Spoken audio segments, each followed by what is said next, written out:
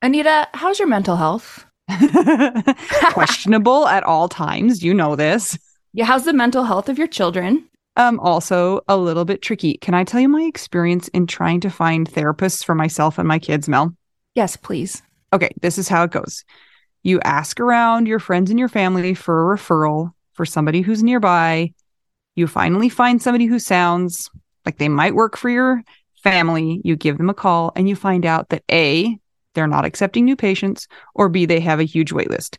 So you start over again and you ask people if they know anybody who would be a good therapist and a good fit. Finally, you find one, you go and you meet with them, and you figure out that you don't actually like them that much. But it's been so much work to find somebody who you can go to in your area that you're kind of stuck with them. Well, do you have any ideas for how to get around this? I do because guess what? I've actually had some therapists that I have found on my own, which involves what you're saying. Sometimes I remember one time I was like 3 hours in the bathtub on my phone looking Yeah. through websites.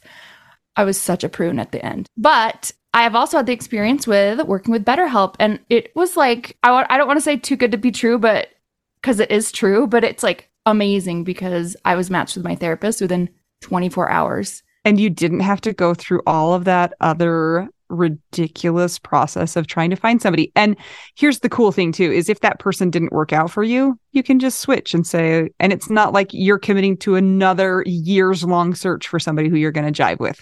It's true. And I lucked out, or maybe just BetterHelp is really good at matching people together because I never had to change my therapist. I loved her. Perfect fit for me. And I know that some of our friends have used BetterHelp and they've had to change therapists, and boom, same day, you can change. Easy peasy. You can ghost your therapist. Get a new one. I love this idea. BetterHelp is one of our sponsors. If you use our promo code trybetterhelp.com/WWDN, you get 10% off your first month. And we totally recommend it. Yes, get some therapy. That's trybetterhelp.com/WWDN. You look a little like Pippi Longstocking. I braided my hair today for a reason. Yeah, because it's Sunday, your favorite day of the year and month and week. Actually, I have no idea what day it is. It could be Sunday, Tuesday, Wednesday. Now, just a warning to everybody who has listened to us in the past, you may know that Anita does not love Sundays. They're the worst! Yes, they're hard days for her, as they are for many of us widows. And unfortunately, I forgot last week, coming up on the weekend, that November 6th, which is my death anniversary, 4 years now, was yesterday. So yesterday we did not record, and today we are recording on Anita's worst day ever. But yesterday was also like, I don't want to record yesterday. So thank you, Anita, for taking one for the team. Sorry to everyone who's listening. It doesn't matter when we would have recorded. I would have been just as grumpy, maybe grumpier. So it really doesn't matter. Do you want to tell us about your death anniversary and how it went?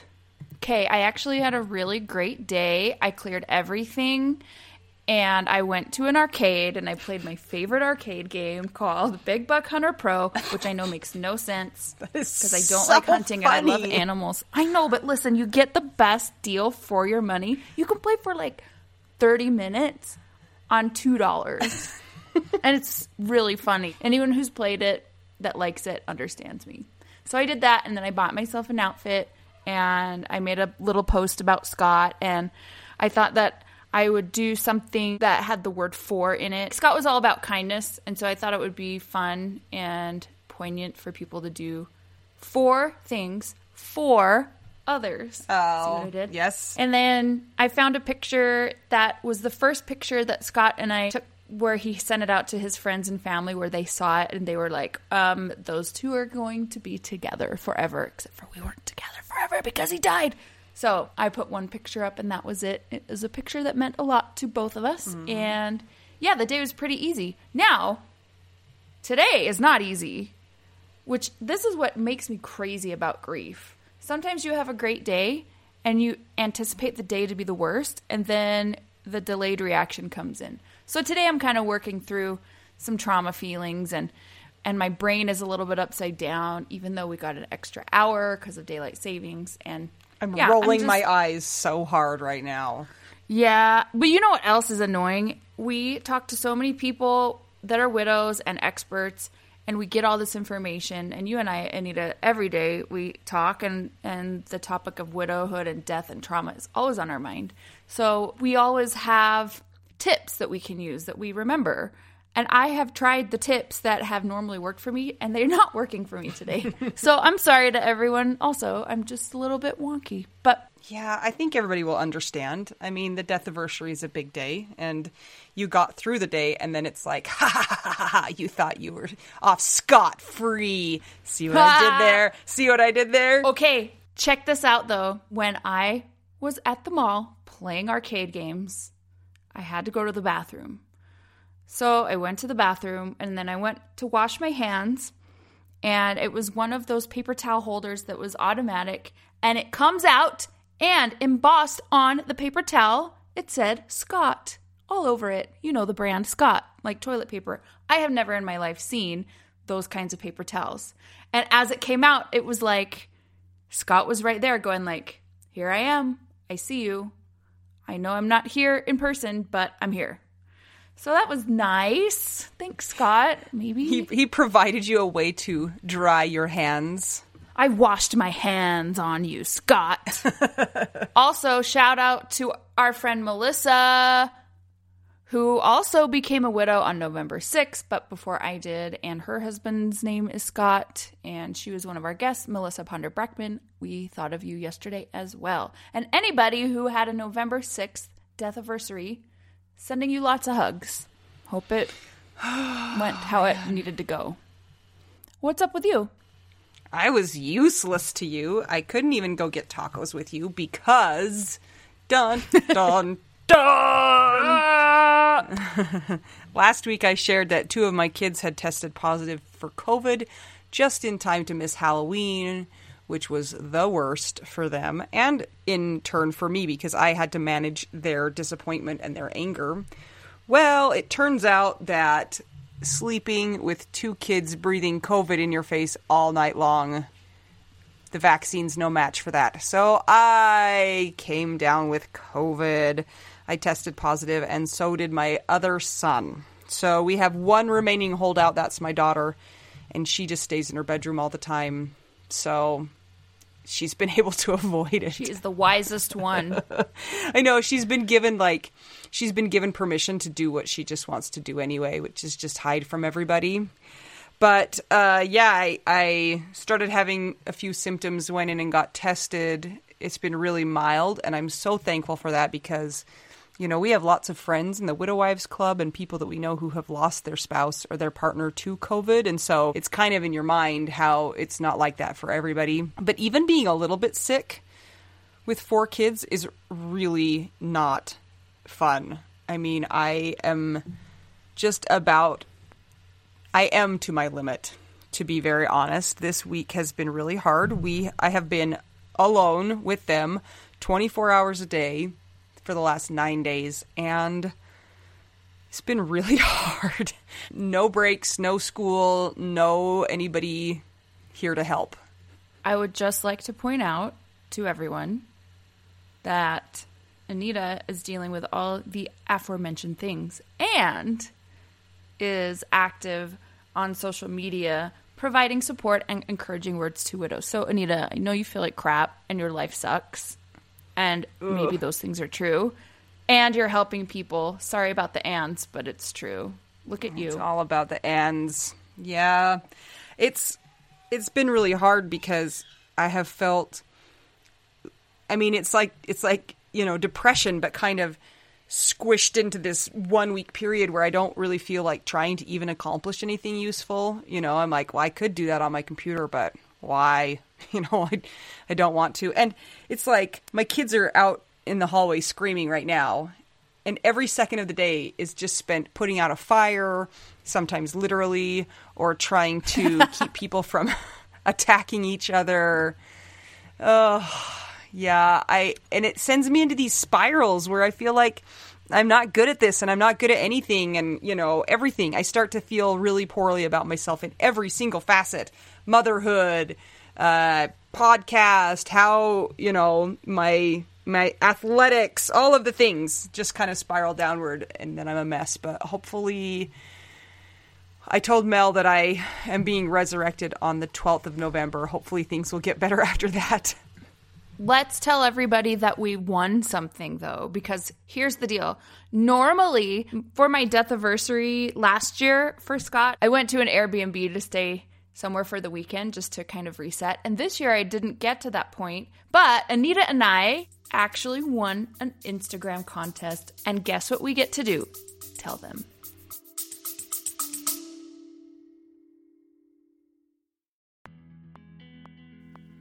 Sometimes we assume that unless we had a huge life insurance payout, we don't really need to know anything about investments or even finances.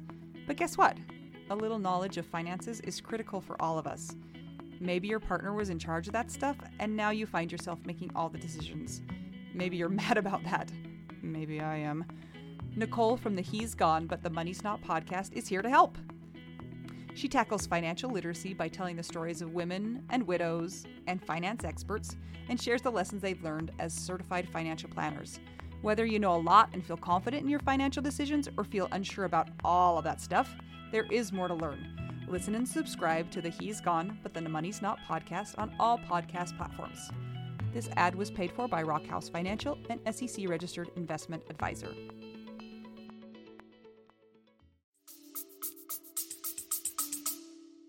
We get to go to a mountain bike clinic in St. George, which is about 4 hours south of us. It will be nice and warm and beautiful, and it's going to be so fun. Okay, so the way that we won this is that we had to tag a friend and share a story of what got us into mountain biking and why we wanted to do the clinic. I mean, how can you compete with two widows, and one of the widows started mountain biking because they were reclusive in their basement for 1 year? I'm sorry, you cannot beat that. So we won. We pulled the widow card hard, man. We slapped that widow card on the table. And you know what's so funny? Like, that is actually the true story of why I got into mountain biking. Yeah. We didn't even lie. So I am using that, which is going to be, I think, in a week from today or tomorrow or something. I'm using that for my delayed death anniversary trip, and it could be a celebratory trip for you to be out of your COVID quarantine. It's going to be like an escape from prison. I'm not even joking. I can't even. I'm just like, I really need to go away after this, so it's going to work out perfectly. Things are looking up. Maybe. I don't know. Maybe. Life's a roller coaster. You know what we have this weekend, Anita? Yeah, I do, actually. Maybe this will help you and everybody. We have our Zoom hangs with Autumn Barker, clinical mental health counselor. Yes. Keep your eyes peeled in the Widow Wives Club for links. Also, if you subscribe to our newsletter, we will be sending one out today, and it will have links in there as well. So make sure you join. There are 2 sessions. One is 12 p.m. Mountain Standard Time now. Yeah. It's standard now, right? Because of daylight saving. 12 p.m. Correct. Mountain Standard Time and 7 p.m. Mountain Standard Time. Google that. Join us. It's fun. We also include a time converter, mostly for Liz in Australia and Erin, so Erin can help her. And there you go. Join us. It'll be fun. Sometimes people need to cry. Sometimes they need to laugh. You never know what's going to happen, but we have found that it provides a safe space and community, and people usually leave the meetings feeling better than they did before. Hey, come join us in the Widow Wives Club, though. Great place to be, great place to find support, and we love all of the people who are in there. So thank you for making it such a wonderful community and supportive and not jerky. And funny, we had a really hilarious thread this week naming funny names to the different months of the year, thanks to our widow friends in there who started that. Our friend Tracy is hilarious and provided great comedy on that thread. Thank you. And to everyone who joined in as well. Now, another exciting thing that you may know about is we have started in-person hangouts. If you need to find an area near you, go to our website, widowwedonow.com. Go to the top right corner, click on meetups, Find your area and email the facilitator. We have so many great friends that are heading these up, and we know them, and they're fun, and they really understand what it's like to be a widow because they are a widow. Or widower. If you don't see your area, please email us if you are interested in facilitating. And just know that facilitating sounds like a scary word, but really it just means you're like, hey, do you want to go get brunch? Cool. The end. Unless you want to make it a big deal and then have way more intricacies involved. It can be whatever it needs. Also on our website, you can buy t-shirts if you would like one that says funny stuff about death. Yep. We also have Resilience AF if you're feeling resilience vibes. So check it out. Nope. Not right now, I'm not. But maybe next week I will. If you want to keep the podcast going, will you please consider joining our Patreon? It's patreon.com/WWDN. There are many benefits associated with multiple tiers in Patreon, and one of the benefits is you get a shout out in episode at a certain Patreon level and higher. And we're going to do that right now. We're going to start with Val Packer, Tara Wallace, Tammy Schwartz, Sunshine Haven, Stacy Saywert, Shannon Helm, Sarah Kennedy, Peter Rukavina, Mary McGowan, Marjorie Lewis, Lori Farrington, Kara Scara, Katie Radcliffe, Karina Jacobo, Julie Stevenson, The Fancy Lady, Jocelyn Milo. She sent me the nicest message. Oh, Jenny Barrow, my mom, who's been taking care of me this whole week and buying things and bringing them to my house. also Jackie, Yes, she went to Costco for me. She dropped off bagels. They've been amazing. Next, we have Ileana Bell, Ian Sini, Gabe Lozano, Aaron Posick, Emily Toledo, Emily Thornton, Diana Becker. Debbie Fells. What are we doing with our voices? I'm trying to do like a soft, like a soft rock station. Oh. You see that? Where are we now? Yes. The adult contemporary category. This is Delilah. And next we have Dawn Barber. Mindy Holmgren. Cindy Raynon. Next, we have Christine Anderson. Christina Scampato. Anna Tracy. Vicky Spit. She needs some feisty vibes. I want to know how she's doing. Tell us how you're doing, Vicky. Yeah, and it's okay if it's very bad. The Winehouse, Karen Cornejo. Our new widow wife, Taylor Snyder. Sylvia The Shore. Mel's mom. Sarah Morris. Rachel Barbosa. Woot, woot. Missy Schubert. Marie Hoffman. Gosh, I need it. Leslie Webb. Spooky, scary Kirsten Stromberg. Kathy Murray. Jenny Wang. Jennifer Hasselhoff. Jennifer Brown. Jenny Taylor. We saw her on TV on a commercial. My mom and I did. Oh, I didn't. Dennis Brazzo. You know why you didn't? Because the only people that watch TV are people that don't have streaming. People. Yeah, it's true. No offense. You're not old, or you are. Dennis Brazzo. Not a Debbie Downer and Scarlett and Willow. Danielle Katterberg. Christina Shiflett. Ashley Hahn. Amy Sapp. And just Amy. She doesn't need a last name. Sam Finlayson. Krista Waite. Cat. Ivan Meisner, who's on an island somewhere. And then going to outer space. No big deal. Gail Paxton. Dawn Satterwhite. David Carly. That was weird. Sorry, David. I don't know what that was. Constance Dahlbeck. And our secret dead husband, who says, Widow and the Beast. Tale as old as time. And last but not least, we have Floral Arrangement Wendy. Ooh. Beautiful, huh? Yeah. Just like your voice over that whole segment. Wow, I'm tired now. Thank you, everybody who has joined us on our Patreon. We really are so grateful for your support. We hope that we are giving support back to you in a way that's meaningful, and we hope to keep doing that. And if you do not want to join our Patreon but would like to buy us tacos, please consider checking out buymeacoffee.com/widowwedonoww. And if you don't want to do that because you're a poor widow, we get it. Just give us a rating and review on iTunes or Apple Podcasts, and even consider sharing the podcast on your social media or with somebody who you think might benefit from it. Well, Anita, I think that you might enjoy this episode because you were there and you might remember it, but nobody else has heard it yet. You guys, this was a fun one, and we know a lot of you are interested in this topic, and we had a fun time talking to this next guest, who was a super cool human and very fun to talk to, as well as gave us some interesting information. Let's do it. I'm Anita. I'm Mel. We're two young widows. I have nothing more to say, and we're just trying to figure out.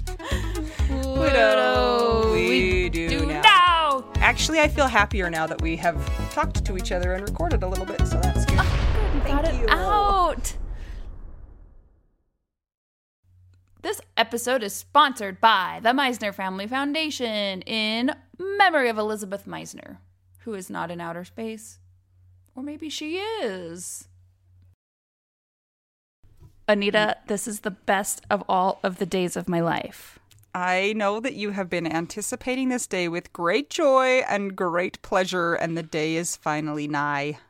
It is true, and I'm going to let our next guest tell us more about herself, which is why I'm so excited. But let's welcome to the podcast, Michelle Clare. Hello, thank you for having me. So excited to be here. We are so glad to have you. First of all, will you tell our audience what you do? I am a medium. I'm an angel communicator also. I'm an intuitive life coach and a spiritual advisor. That was a lot of things. It's a lot. I've also survived 3 near-death experiences. Okay. That's a lot. You've died 3 times and come back. Where do we begin? I know. Well, I'd like to know, where are you joining us from? I'm in Phoenix, Arizona. Okay. So are you a medium full-time? I mean, I guess you can't really turn it off, can you? But like for your job. Right.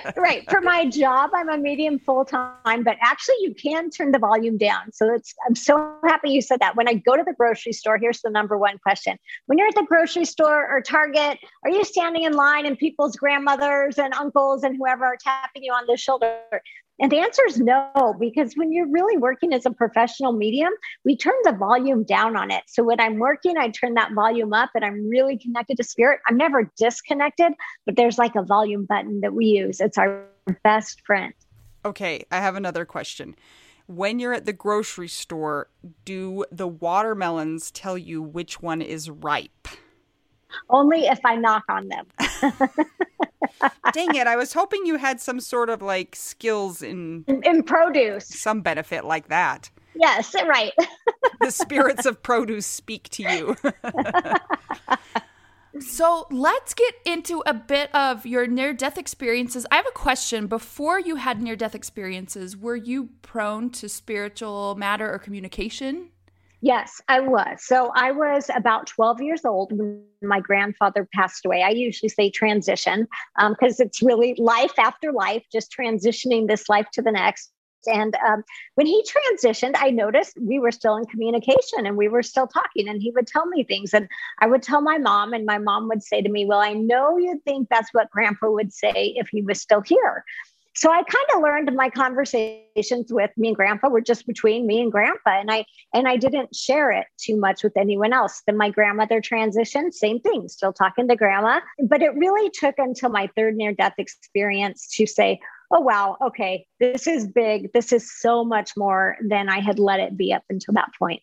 I just am trying to figure out what you do for a job that is so dangerous that you've died 3 times. And it probably has nothing to do with your job, but I need to know. I'll tell you. Okay. I will tell you. Yes. Beware. I was a stay-at-home mom. No. Your kids killed you. It was my kids. Oh, I'm feeling that acutely right now. I know. It was actually my kids that brought me back twice. That's what I will tell you. Okay. Okay. We can continue. Yes, yeah. So they were all very different. So the near-death experiences were all very different. The first one happened in April 2006, and I was actually in the hospital that day visiting my sister-in-law who had just had a baby. And her RN was one of my friends from high school. So I was out in the hallway talking to her, and I had a massive seizure. And what I remember, which most people, I've never had a seizure before or since then. So it was just this one massive episode. I remember opening my eyes and I was laying in this beautiful white room, and there were walls, but the walls were like alive. So it was like they were solid, but they were cells or molecules, and they were radiating light and love. And I remember feeling all of this love and compassion. I had truly never felt that loved in my life. And I realized I'm laying with my head in my grandma's lap, and my grandma had transitioned a couple years before this. And she looked like the youngest, healthiest version of her that I could ever remember. And I was laying there looking at her, just really soaking this all in. And I looked next to her, and there is an angel that is 12 feet tall standing next to my grandma. And it was huge, magnificent, awe-inspiring, all-encompassing. And I was just almost in awe. I have no better word than that. As I was sitting there, I decided, I want to see her wings, because I just knew she was going to have these great feather wings, right? And so I go to look at her wings, and I realized they were light. They were not wings made of feathers. They were made of light. And the light moved like the aurora borealis would. And they were translucent and iridescent, and they just shimmered, and they seemed to span eternity. I'm sitting here just in awe of this angel, feeling all of this love, this completeness, no sense of time. And in my mind, I thought, well, what is her name? What is your name? And the next thing I know, she answered me in my head. She said her name was Madeline, and she was one of my guardian angels. And then I was a little surprised, because I was like, oh my God, she can hear what I'm thinking. I didn't know she could hear what I was thinking. And I just sat there and was absorbing the moment and felt so loved, complete, whole. And the next thing I know, I hear someone yelling, code, code, code. And I was back in my body. So I had quit breathing during the seizure. When I re-entered my body, my arm alone felt like it weighed 100 pounds. It was so heavy and so dense. It took me a couple of weeks to share that with my mom. I knew I had had an experience, but I actually did not have the term near-death experience. So I didn't know what to call that, but it was more vivid and more real than my daily life. I was married. I did not have kids. I was working for the airlines. That was kind of my first one. And then my second one happens in April. It's actually May 2006. So at this point in time, I have 3 kids. My son was born April 1st, 2006. So what happened after I had him was I had multiple complications. So I would be running fevers. They'd admit me into the hospital on IV antibiotics for 5 or 6 days, send me home. Fever would come back and forth for 6 weeks.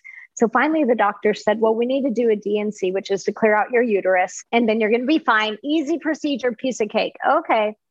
The night before, I had this gut feeling that I should not do this, but I was so tired of being in the hospital and being sick, and they made it sound so easy. So I went for it. And the next morning I woke up, same feeling, kind of not happy about where I was going, but I wanted to get it done. And I remember I had had surgery before this. And whenever I've had anesthesia, it's always just been just like time that's gone. It's not dreaming. It's not vivid. It's just gone. And this time I remember counting backwards for the anesthesiologist. And the next thing I know, I'm in the operating room, and I had this beautiful 102-pound white German Shepherd named Tahoe. And she had passed a couple years before this. She comes into the operating room, lays her head on my gurney, and we are gone. And we are gone. And we are on this phenomenal beach. And once again, every drop of water is alive and radiating light and love. And there are colors that we can't even imagine here, and smells, and everything is alive. And she and I are running on the beach, and she looks phenomenal. And I can tell we're having this telepathic communication again. She's so happy I'm there. She's so happy we're running. And I noticed after a while, we're running on the sand and it actually feels like clouds. It's not like wet beach sand. And I'm like, gosh, we're not getting tired or hot or thirsty. And so we keep running and running. And I realize it's literally just about being in this most present moment. And kind of the funny thing about this is I literally hate to run. And I tell people if they see me running, call 911. It's an emergency, right? It's not me going out for a job. Here I am in my near-death experience running on this phenomenal beach. But as I'm with my dog running on the beach, what happens is I realize that our soul can be in more than one place at a time. So when we're not tethered to our body, we can actually be in multiple places at once. And so there's this part of me running with my dog on the beach. And then there's this other part of me where I can feel my 6-week-old son knows I'm about to leave. And he is energetically like calling to me. And I go to him. And at this point in time, my son was physically at my house with my mom. And I go to him and I say, I won't leave you. I will find a way to stay. And I start praying and I start saying, it's not my time. My kids still need me. I need help. And I literally saw the operating room light up with a beautiful white golden light. I felt Jesus come in. And I want to be clear, I was raised Catholic. I've always believed in angels and Jesus and all of that. But Jesus didn't come in as like bow down to my feet or this or that. Jesus literally came in as like, oh, I'm your friend. I'm here to help you with this. Yo. And yeah, like, hey, you called, I'm here, right? Like any good friend would do. And I felt his presence. And then the next thing I know, I'm waking up in post-op and my 45-minute procedure had turned into a 3.5-hour procedure. And what happened was they had ruptured through my uterus, missed my aorta by 1 millimeter, called in an emergency laparoscopic surgeon, and also ruptured the fundus. So they ruptured my uterus twice. So all of that happened. And so my 45-minute outpatient procedure turned into a 3.5-hour emergency surgery and another 10 days in the hospital. You just made Mel's life when your near-death experience included a dog. Yes. I know. At first, I thought you were saying that, like, there really was a dog. Well, there really was a dog. There was. Okay, but there was not a physical dog who came into the operating room because that's against the rules, guys. Exactly. There was not a physical dog in the operating room. But I mean, this is what's so important about this. I always felt that our animals go to heaven or whatever you want to call this other place. She was in a better place than I could have imagined. And she was right there waiting for me. That makes me so happy when I hear stories of pets waiting for their humans, because a lot of us have lost pets and they're members of the family and it's so hard. And people that maybe don't have pets are like, well, it's just a dog, whatever. But those of us that have those connections with them, it's like agony when we lose them. So I love hearing that your dog was there. Yes. Yeah, absolutely. So after this experience, I also still don't have the words near-death experience. I just know I've had another experience. I don't really know how to wrap my head around it. And I kind of mentioned it to my mom, and my husband kind of thought, well, I must have had I don't know if he really thought it was what it was, or he thought maybe I had too much anesthesia, or I don't know. He just didn't really, but my mom was really kind of intrigued, but she was an RN. So she also was wanted some scientific proof, which I did not exactly have for her at the moment. So after that, my third near-death experience, for people who like numbers, happened on 11/1/11. So November 1st, 2011. And my kids are older by this time. They were 5, 8, and 10. And my 2 younger ones were home. And in my house, I have 14-foot ceilings, and about 12 feet off the ground, I have these beautiful candle holders, and you put the batteries in the candle, and every night they turn on and glow. It's just nice and pretty and easy, right? So I did something I had done about 20 times already. I climbed up the ladder to put the new batteries in the candle. And I said to my 2 younger kids, I said, as soon as I get done, we're going to go pick up your sister from school.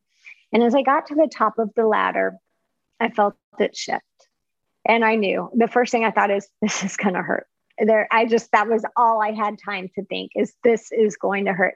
And at that moment, I was literally ripped out of my body, not in a painful way, but in an extremely fast way, ripped out of my body, turned around, facing my body and the ladder suspended in the air. And I was standing with these three people that I had never met in this life, but I felt like I had always known them. And it was an Asian man, an Egyptian woman, and a Hawaiian man.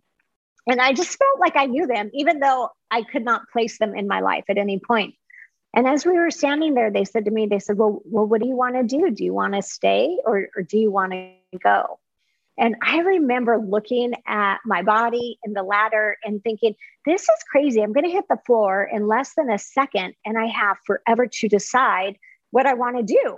And I kind of kept going back and forth in my mind, like there was no hurry. And yet my humanness kept saying, but I'm going to hit the floor. Should I be in a hurry? There was no hurry. And as I was looking, all of a sudden I saw a different angel, but a phenomenal, huge angel come in from the opposite side. And I knew when I saw that angel that it was there to either take me home as soon as I was ready or to make something happen so that I could stay. And as I stood there with these three amazing people, all of a sudden I saw my younger two kids who were home, and I knew I had to stay. And at that moment in time, I was downloaded with so much information. I was told, okay, but you've got to go back and do what you've been ignoring. Like, it's great that you're a stay-at-home mom, but you do have more purpose than just that in your life. You need to help people in the way that only you can help them. Not that I'm the only medium, but we all have, different vibes and do it our own way. So it's still, my way is unique to me. And I got downloaded with all of this information within, less than a second.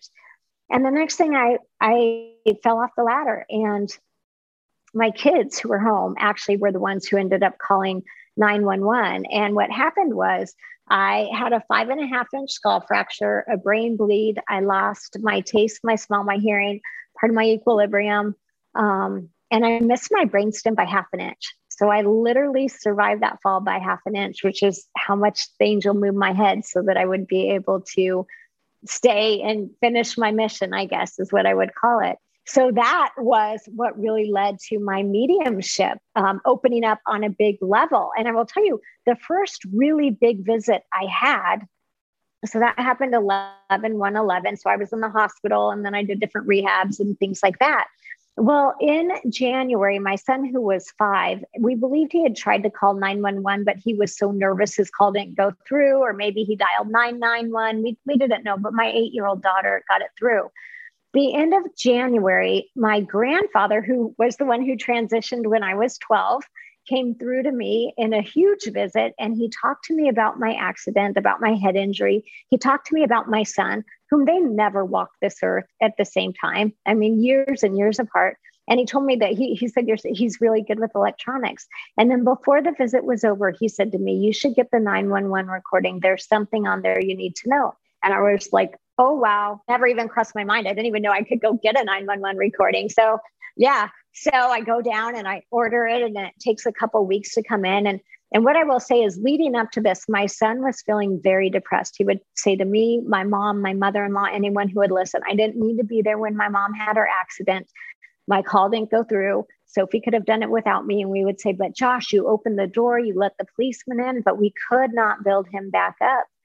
So I get the court recording and I put it in the computer to play it. And I hear them say, 911, what's your emergency? And in his little broken voice, I hear him say, Sophie, what do I say? And he lays the phone down.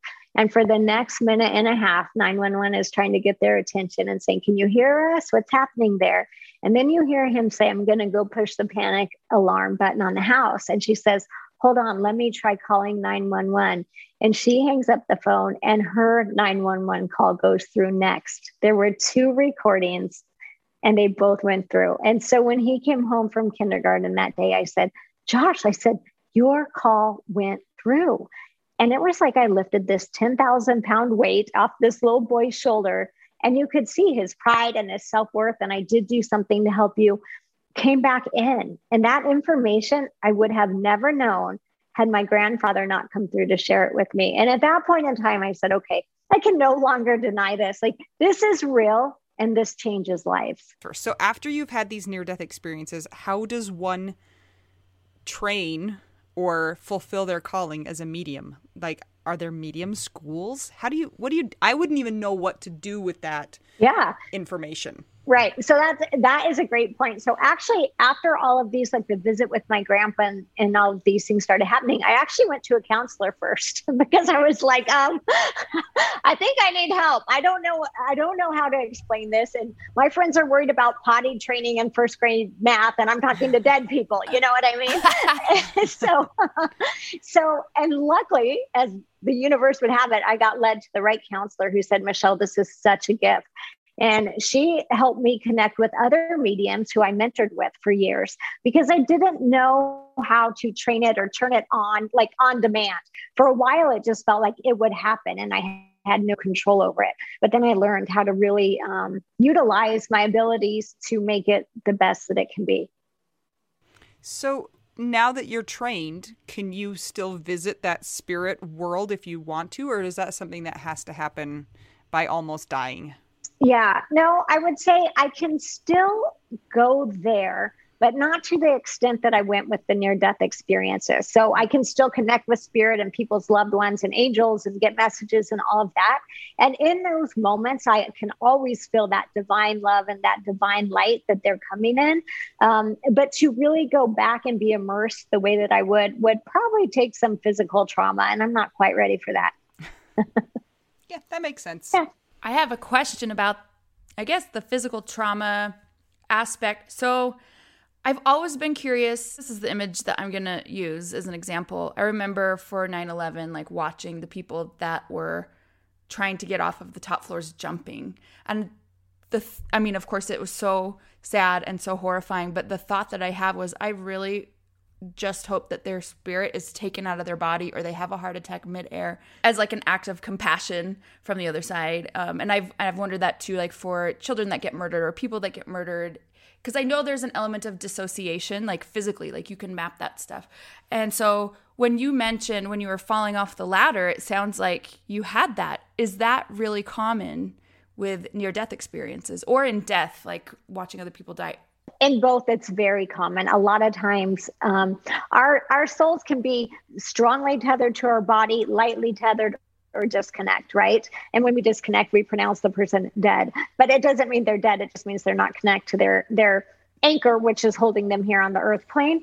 So with that being said, a lot of times I will read for people. I actually read for a lady whose cousin was in the Twin Towers when they collapsed. And her cousin came through in the reading, and very much so. Like most of the time, we are not connected to the pain or the trauma that our body is going through. Okay, so we have a lot of friends whose partners have died, and a lot of them have died in kind of a horrific way. And I know that a lot of people that have that in their life, like they go through the thoughts and they're thinking, I just hope that his last moments weren't in pain. And there's a lot of guilt associated with that. What would you say to those people? Yeah, you know what? I would tell you this, and I don't remember the pain in any of those near-death experiences. I remember the pain of recovering from them, and what that looked like. And obviously, this isn't a one-size-fits-all, but I will tell you, most people, there's no gain on a soul level to your soul feeling the physical trauma that you're going through as you transition. It doesn't make or break your life cycle. It doesn't. So when you think about this, I will tell you, every time I've been there, my word for God, the universe, source, divine, whatever you want to call that higher being of light, the true name should be love, and it is about love. And so there's no reason why our souls have to stay connected to feel the trauma of the physical part ending. That's so interesting because right now I'm just thinking about pain and the purpose of pain in our bodies, and it's a protective thing for us. And if we're not in our physical body anymore, then there is not a reason for pain because you are not trying to protect anything from damage. Right. So that's something I've never thought about before. Super interesting. Yeah. Yeah, because, I will tell you, after my third near-death experience, I was really finally able to come back and look at this world through a different lens. So instead of saying, why does my friend always date these same cruddy guys? I would be like, gosh, what's she trying to learn on a soul level? Right. And I could actually come back and start seeing that life is spiritual, because these are our souls having a human experience. But just because we believe something to be true in our human form does not make it true on a spiritual form or a spiritual level. That brings us to a question that I have of what people see when they have a near-death experience or when they die. Does that reflect their personal beliefs, whether that be religious, non-religious, other? Yeah, not 100% of the time, but very often, yes, because you've got to think about source is God is love. Okay. So if I had shown up over there and they had shown me like a blue alien with 8 heads, I would have never interpreted that as an angel, right? Because the universe is going to meet you where you are. So they showed me what my interpretation of an angel was, so I could feel peace and calm and comforted. So yes, I would say very often, if people are expecting to find Jesus, they will find Jesus. If they are expecting to see oceans, they see oceans, green hills, because it's really about the love and comfort of the transition of your soul. And there's always evolution, right? So even after we transition, we don't stop evolving. You are learning and growing and continuing on the other side. So the idea of, maybe some people would think like, okay, once you transition, you sit at the feet of God for eternity. Wow. Okay. Well, on a soul level, that might be okay for the first 200 years, but then you're going to get a little bored and you're going to be like, what are we going to do now? I was going to say that sounds kind of boring. No offense. Yeah, exactly. So the learning and the growing continues on. Absolutely. And so a lot of times you'll find what you're looking for because it's in your comfort zone. So if you want to be met, let's say somebody had a horrible relationship with their dad, right? And they're like, I do not want to see him when I pass. I will truly tell you, when they transition, their dad's not going to be standing there to greet them, because it is about their love and comfort in that period of time. And then when they're ready, at whatever point that is, then they're going to get to meet up with dad, and they're going to get to see dad on this bigger soul level. Is there cheese in heaven? Will I be met with cheese? Yes, absolutely. I know. I always say, I hope there's chocolate and cannoli, right? I mean, this is the thing. Oh, yeah.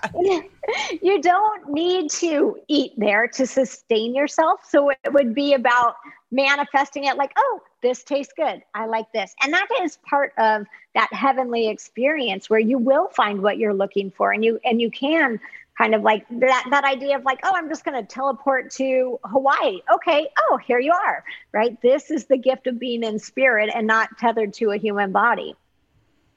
So no kale, all the cheese. Sounds and chocolate. Perfect. And chocolate. And chocolate. Anita and I have a theory that what manna from heaven in the Bible is actually mini grilled cheese sandwiches and tiny tacos. I mean, come on. Of course it is. I have a question. Well, you mentioned that when you came back, you had information downloaded to you. I work with a lot of talented young people, and I have one student in particular. He is actually born with a brain injury. He has, I think, the right side of his body is not of full use. Mm-hmm. But he seems like he is a master of jazz organ from like 1958. And he comes to lessons, he's only like 10, 11. And this kid has maturity and things that you can only get by experiencing things. And sometimes I say to him, I'm like, how do you know this song? Have you heard it before? He's like, well, I go, did you go practice it? He's like, no. And I'm like, well, how did you know it? And he's like, I don't know. I just was born knowing it. And I believe him because I've seen it with my own eyes. And every week he comes and I'm just like, you have come pre-downloaded. Or what I'm wondering is, because he has a brain injury, is there something about the physical body that when you have something that's, quote, broken, that you have higher access to whatever higher information is out there? I would say yes and yes. So I do believe he's probably come pre-downloaded, as you put it. But also, when we lose some of our human senses or abilities to say, oh, this is right, that can happen, that can't, it opens us up actually in a way where all of a sudden now it's like, well, why couldn't that happen?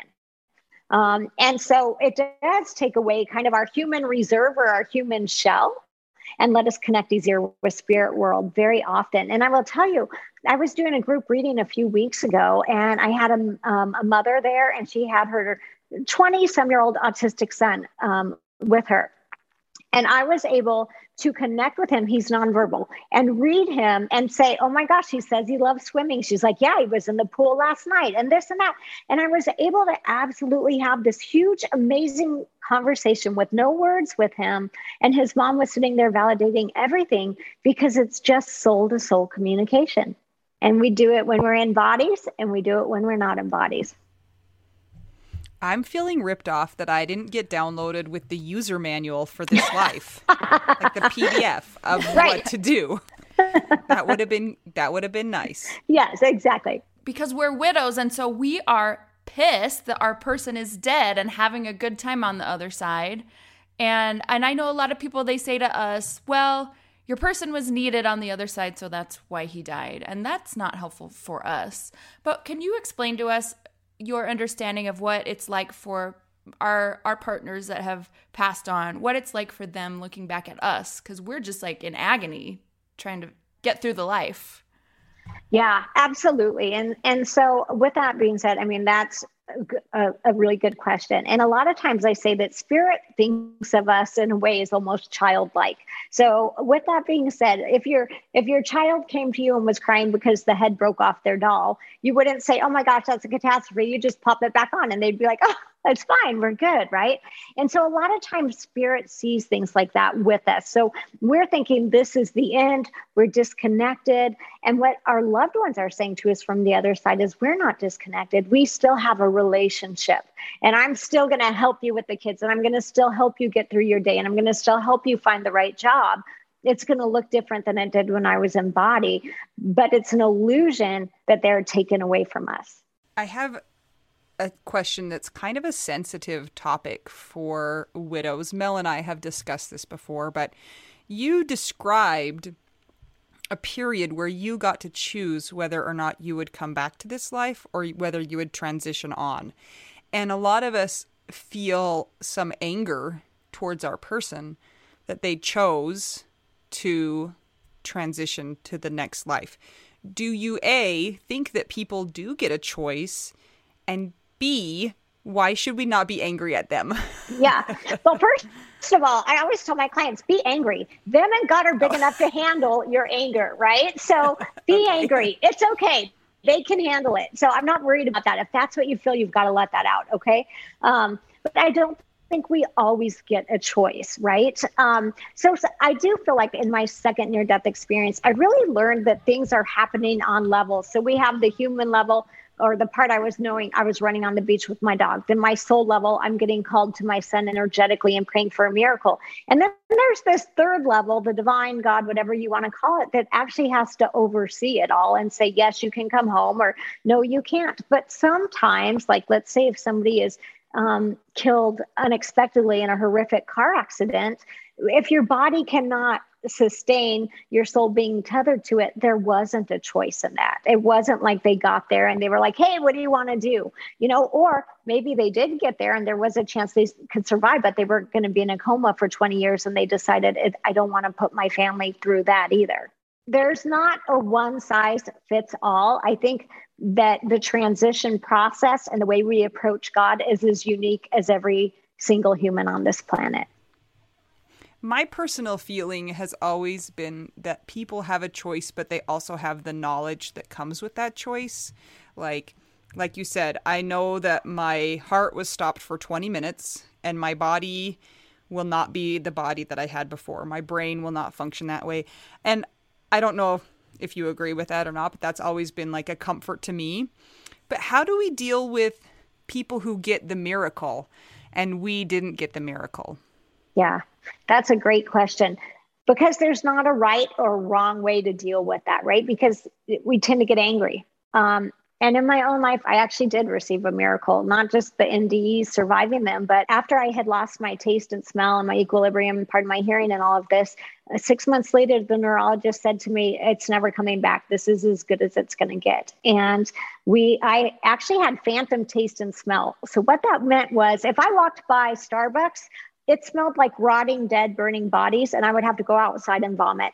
I mean, I can't tell you how many times something would trigger it, and because I could not taste or smell. Somebody told me about a lady in Paradise Valley who works with the Holy Spirit and does healings. So I had a friend who was transitioning from cancer. And I said, we've got to start going. And I started going with her. After we had gone about 8 or 10 times, she didn't need chemo anymore. And then all of a sudden, we were at a service and this lady called out a woman who fell off a ladder, who has back pain and this and that. And I stood up and I literally received a healing. And the next morning I could smell hot chocolate and I could smell my son's hot dog for lunch. And then within a year, my friend transitioned from cancer. And I felt so guilty because I felt like I received her miracle. And I was going to be fine. Did I enjoy the way I was living? Not exactly, but I could survive that way. She didn't. And so there was this part where I felt so guilty that I got the miracle. But what I would say about that is, at the same time, it wasn't necessarily that I feel like my soul was chosen to receive the miracle. Like I was like, me, God, choose me, because that actually wasn't what was happening. I was there that day saying, choose her, God, choose her. You know what I mean? And so when we really dive into these things, they happen on such a bigger plan than our human minds can even comprehend, right? We're talking about soul level, and souls are eternal, right? And we're talking about all that there is making that decision or that judgment for whatever reason. And so I think it's really natural to feel angry, like, why did they get the miracle and we didn't, or we deserved one and that guy was a jerk and how come he's still here, and all of that. But all I can tell you is it's happening on such a bigger level than our human mind. And so I think all of those feelings are natural and valid, and some things we're not going to really know the answer to in this life. I'm curious to hear what your perspective is on those who die by suicide. Yeah. So I work with a lot of parents whose kids have transitioned themselves. And here's what I will find. I have never had one of those kids come through, or anyone, a husband or whoever. I've never had someone who has transitioned themselves come through and say, I was in my right mind and chose to go. That's not what happens. There is always something, whether it's a mental illness or there's a trigger or something leading up to that. And so what really important for people to know is your loved one, they go straight into the light. They're not being held in, soul prison, purgatory, whatever this word is, because they transition themselves. There's not. Did they complete their life's mission? Maybe not, but are they being withheld from love and comfort and all of the things that a soul, beautiful soul, deserves? Absolutely not either. Because, I don't know, God literally knows this is a hard life and this is a hard thing. And so I would say people come into this life kind of knowing like, okay, this could be a problem. Maybe I'll have mental health issues, maybe this or that. But when you're in it, it's a whole different world. And so there is no judgment in a negative way when somebody transitions themselves. When you're able to connect with souls, are they ever in pain, or do they have regrets, or do they have perspective and so they don't have that human emotion that we give to them maybe? Right. Yeah. I mean, that's a great question. And so I would say when I connect with them, I wouldn't use the word pain for a physical body or a mental body. I would say basically there are many times where we get there and we say, could have done that better. Should have done this instead of that. So it's more of like a wisdom and a knowing. I will also say a lot of times if somebody does transition themselves, it's almost like they're working harder to help their family get through it, to help their family find the right people to help, so it's not that they, and regret, yes, but not in the kind of deep human regret in the way of like, oh, I could have done that different. If I had stayed longer, this would have happened. So they're able to see the big picture in a way that our human minds are not. Yeah, but not shame-filled, more just kind of neutral fact, like, oh yeah, that could have happened differently. Yeah, not shame-filled, because they are met with love and wholeness and completeness. And so there's no one up there shaming them. You mentioned that you grew up Catholic, and then you just mentioned there's no prison, purgatory sort of a thing. How have you reconciled that in your own life, growing up Catholic and having elements of that taught and your own experience? Well, from a really young age, there were a lot of things I loved about the Catholic religions. I loved knowing I had Mother Mary, angels, saints. I had all these beams of light I could call for, and they were going to help me. St. Francis would help me find my dog, and, on and on. Right. So that part was really good going into the mediumship, because I already felt like, oh, I have a whole team of people wanting to help me. But there were always parts that didn't connect with me. Like, I remember being told animals don't go to heaven because they don't have souls. And I remember being like crushed by that and thinking, what? Of course this beautiful little creature has a soul, and so there were always things that I had to reconcile along my way. But I will tell you, my mom died a very devout Catholic, and she passed from breast cancer. And towards the end, I did say to her, I said, you know what, Mom, I thought I was giving her good news. I said, Mom, there's no purgatory. Like, I have never had a spirit come through and say, contact my family, I just got out of purgatory, And when I told my mom this, she glared at me. Like, she did not think that was good news, that I was telling her there was no purgatory. So I just kind of let it go, because I was thinking I had this great news. You know what? It hasn't been hard for me to reconcile, especially with my NDEs, because I know where we're going as love, and I know how much we are loved. And it just makes sense. It's going to be like, if you have an animal you love, or your kid's naughty that day, you don't stop loving them. You're like, oh my gosh, he ripped up the sofa. Whether it's your kid or your dog, you're not happy about it. But it's not like you're going to put them in a kennel now for the next 80 years, And Anita actually might. Right before this happened, my son kicked a hole in the wall. That's what I was dealing with. That's why it was.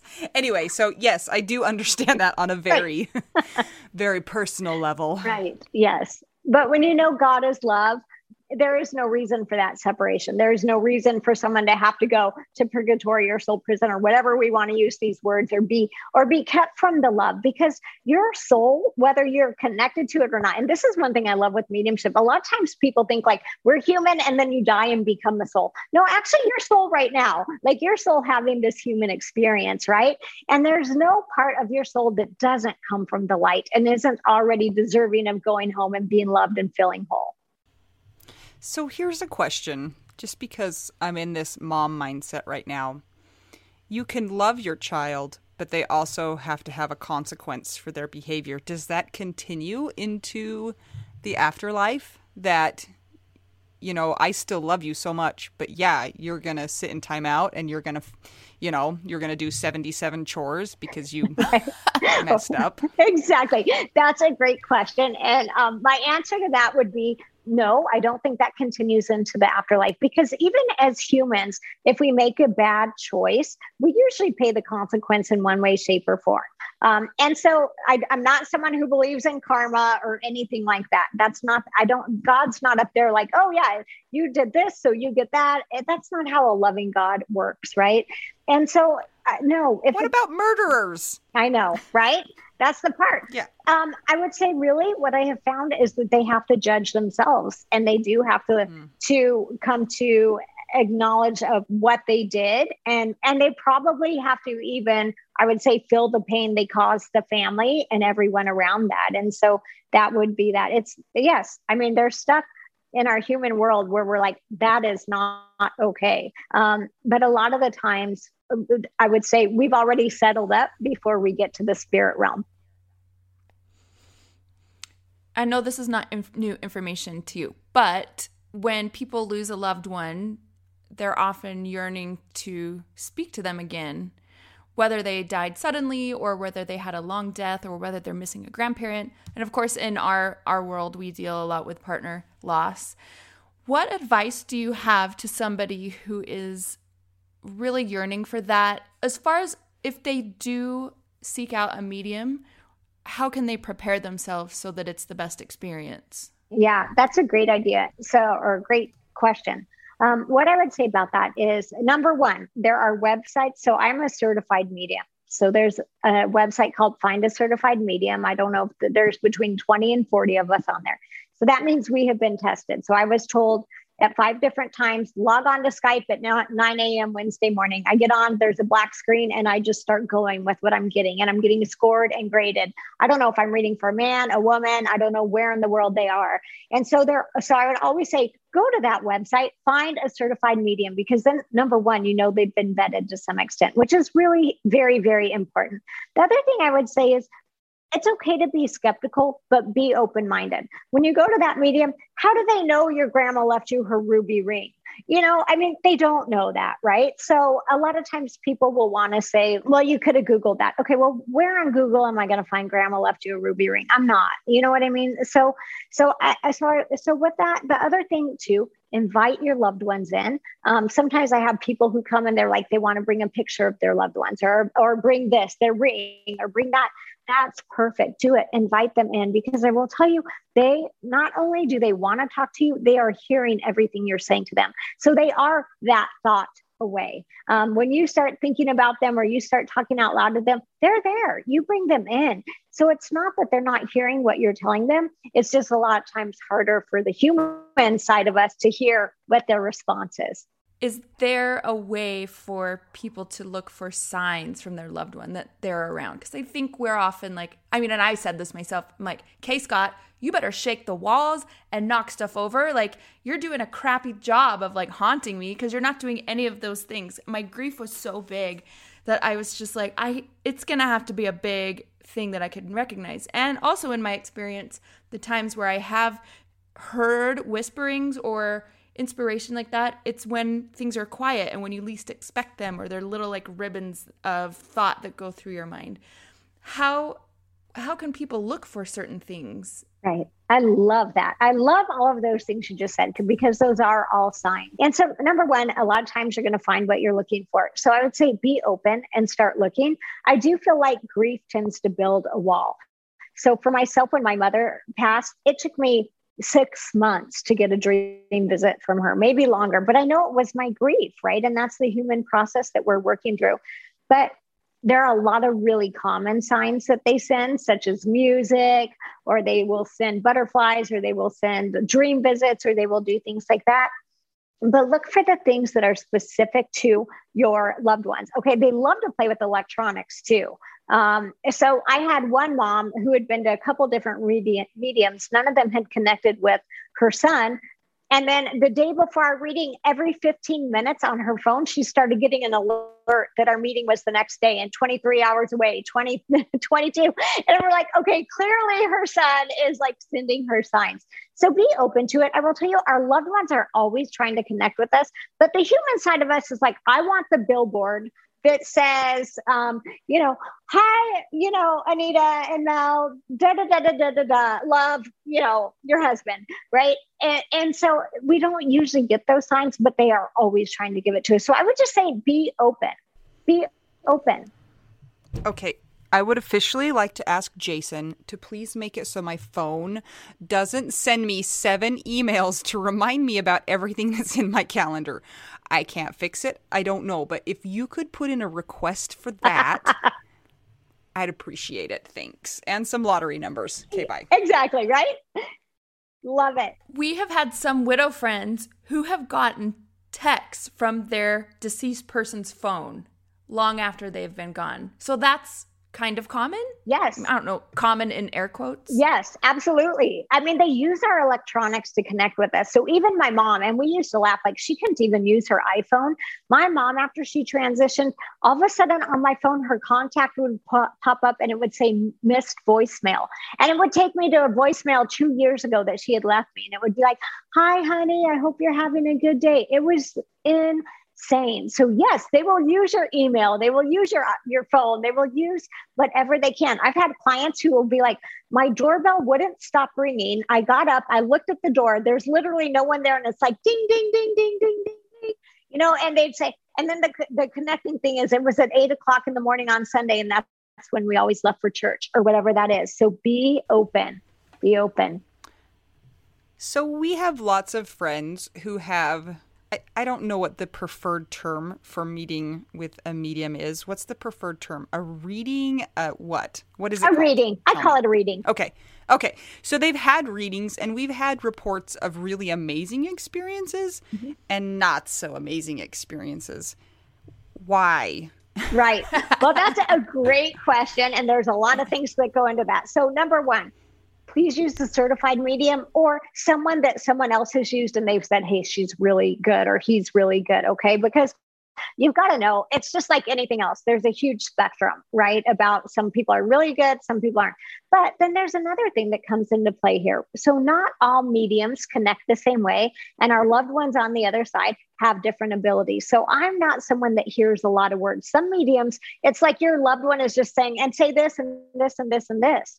I get most of my information through feelings. So if I'm connecting with somebody's loved one who is a talker, and I'm getting words instead of feelings from them, there's automatically a difficult time communicating. So think of it more as like the chopped up cell phone call. So I do not believe every medium can connect with every person on the other side just because of the communication differences. Interesting. Do you have to prepare for a reading? I do have to be in the right zone. So, and then there are other days where like everything, yes, the dog's vomiting in the living room, the kid's homesick. And I'm like, oh my God, I have a reading in 5 minutes, right? And the water's running over somewhere. And I'm like, oh, okay, Michelle, put in. So yes, it does help to be in a zone. But what I will say is I always do my readings with what I literally say. I say that any information that comes through will be in light and love and for this person's highest good. And when I say that, I can literally feel myself turn on. I can literally feel myself connect to spirit. And I can say, okay, here we go. And then I tune into the loved ones. And I will tell you, when I first started mediumship, I would worry, like, what if someone comes over and their loved ones don't show up? What if I have nothing? They come in, I'm like, nice to meet you. I've got nothing. Have a good day. That's not, that's not what happens, because your loved ones, your angels, your spirit team, they are always here. So sometimes I can get really, really deep, like messages where I'm just like, oh my Lord, where did that come from? Because it is so, so deep on. And then but there's always something. There are always messages because they always want to get you to know that they're still standing right next to you. Does it work where they ask you questions to ask them, or is it more just they're there to receive whatever information their loved one wants to pass on? Yeah, sometimes people do ask questions, and I don't always get answers to that because I don't think we're always allowed to get the answer when we're here on Earth. But a lot of the times I will. A lot of times too, though, if they will just be open to receiving, some people they'll show up, they'll have a list of questions, and I'll say, okay, before we get to your questions, let me see what I'm getting. By the time I get done, I have answered every one of their questions without even knowing what's on their list. Not me. I haven't answered it. Spirit has answered it. Their loved ones have answered it because they know what's on your list and what's in your mind and in your heart. Have you ever had somebody ask you where to find something and then you have been able to help them find it? You know what? I have had that happen a few times. Yes. And what about passwords? I know, right? That is very common. I have so many people say, can you just figure out the code to their phone or yes. That is a lot harder, but it's doable. It's doable. And you can do a reading over the internet. Yes, that's what it sounds like if you did your testing with Zoom. Yeah, absolutely. Because our loved ones are in spirit. So they're standing with you in your house and me in mine. And here we go. They're loving the electronics, probably, of the internet.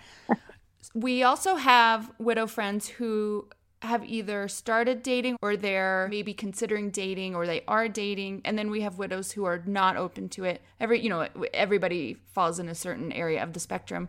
And I know for me, I've had a couple of readings, and then also I'm around, I guess, pretty spiritual people. And sometimes it's happened multiple times where the message is it's every time the second thing that comes through, it's like, you need to be open to finding someone else. And I'm like, shut up. Do you realize what I've been through my life? I hate you. Go away. It's going to be my decision. But I'm just annoyed about stuff like that.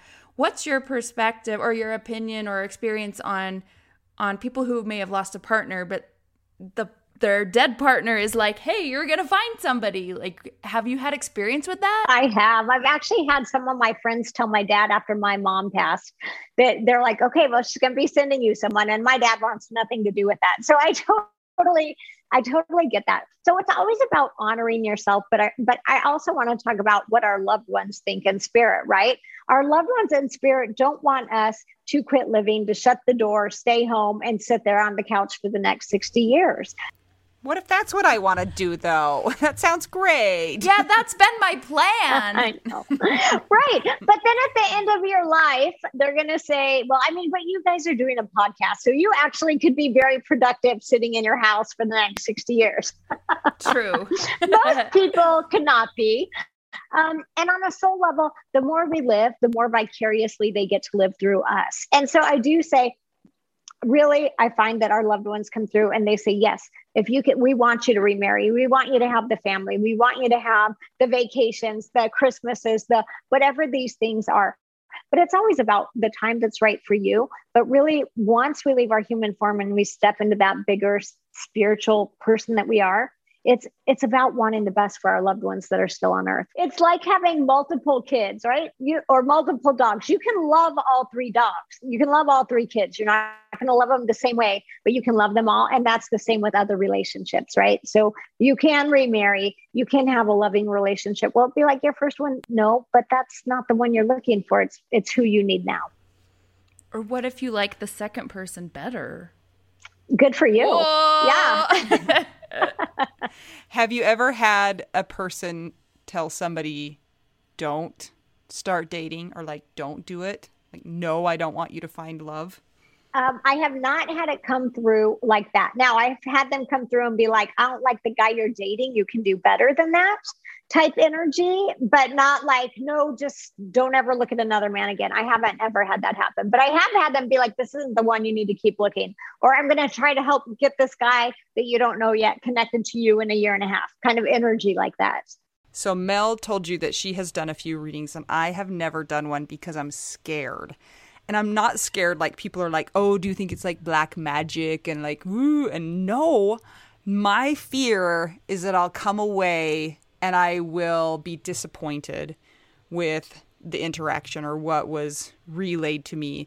And it will make me believe less rather than believe more, if that makes sense. Like, I would rather almost be naive and hold what I think is happening in my brain than have it confirmed one way or the other.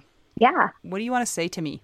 You know what? First of all, I would say I think that's a very legitimate concern because some people are really afraid of what they're going to hear in the sense that, oh my gosh, she didn't get the one key word. Okay, so this is the hard part as a medium, right? I will come through with 56 minutes of amazing evidence that your loved one is still connected to you. And then they'll be like, I just need to hear the one word now that will validate all of that. And I'm going, oh my gosh, because their person has just worked so hard through me to connect with them. And now the whole last hour is based on one word. And so that's really hard. But I would say if you go in open-minded, if you can do it from a place of, you know what, it's like going clothing shopping, whatever your favorite store is, you're not going to leave with every shirt there. You're going to pick the ones you want. So going in and taking what resonates for you.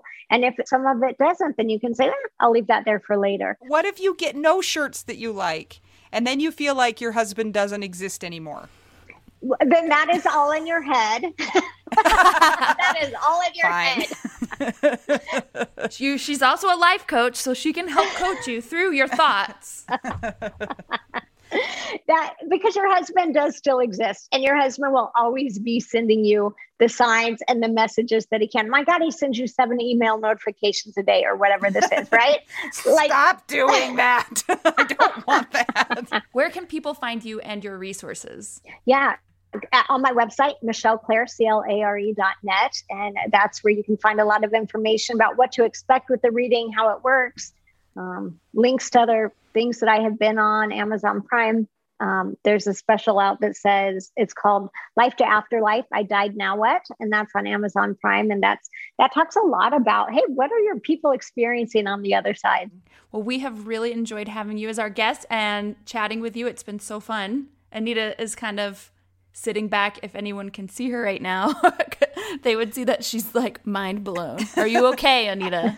Oh, I'm never okay. We all know that. But it's fine. We have one more question to ask you. And Anita, I'm going to let you do the honors. Okay. This is the most important question, Michelle. If you don't answer it correctly, I will not believe in an afterlife. Are you ready? Right. No pressure. I'm ready. No pressure. What is your favorite cheese? Oh, I have to pick one. You can have 3 if you need it. I can have Or 5. 3. We don't really care. Oh my goodness. Well, I love Gouda. Everybody loves Gouda. Right? Yeah. So yummy. Could I say queso? It kind of counts as cheese, right?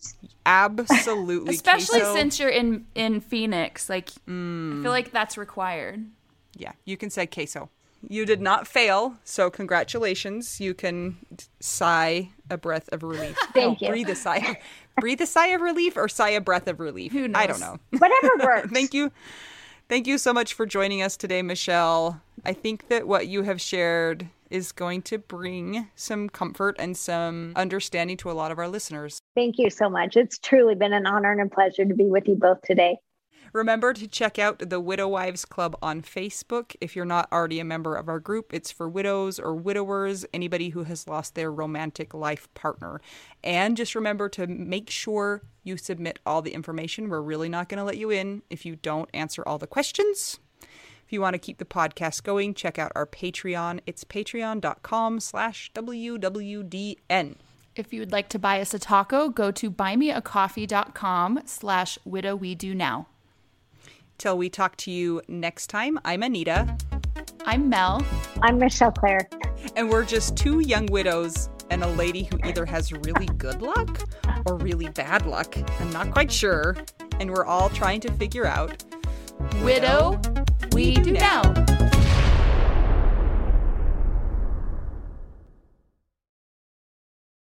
This is my favorite thing to discuss with you. Tell me, what is it? One of my favorite things. I do enjoy tacos and cheese and dogs.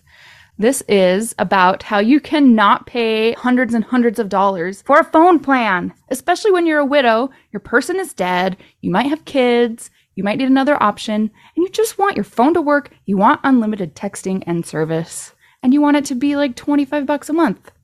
It blows my mind that they have plans that start at $15 a month. That is so cheap. And the cool thing is it uses other 5G networks, and so you don't have to pay extra for that, and you still get great service. Yep, Anita and I have traveled all over, and I have used my phone. So I highly recommend it, and my mom's even on it. When my dad died, we put his phone down to the cheapest plan, which is $15 a month. And I think my mom's on the $20 a month plan, and it's so worth it. It's so much cheaper than what we were all paying before. So I highly recommend it if you're on a budget or not.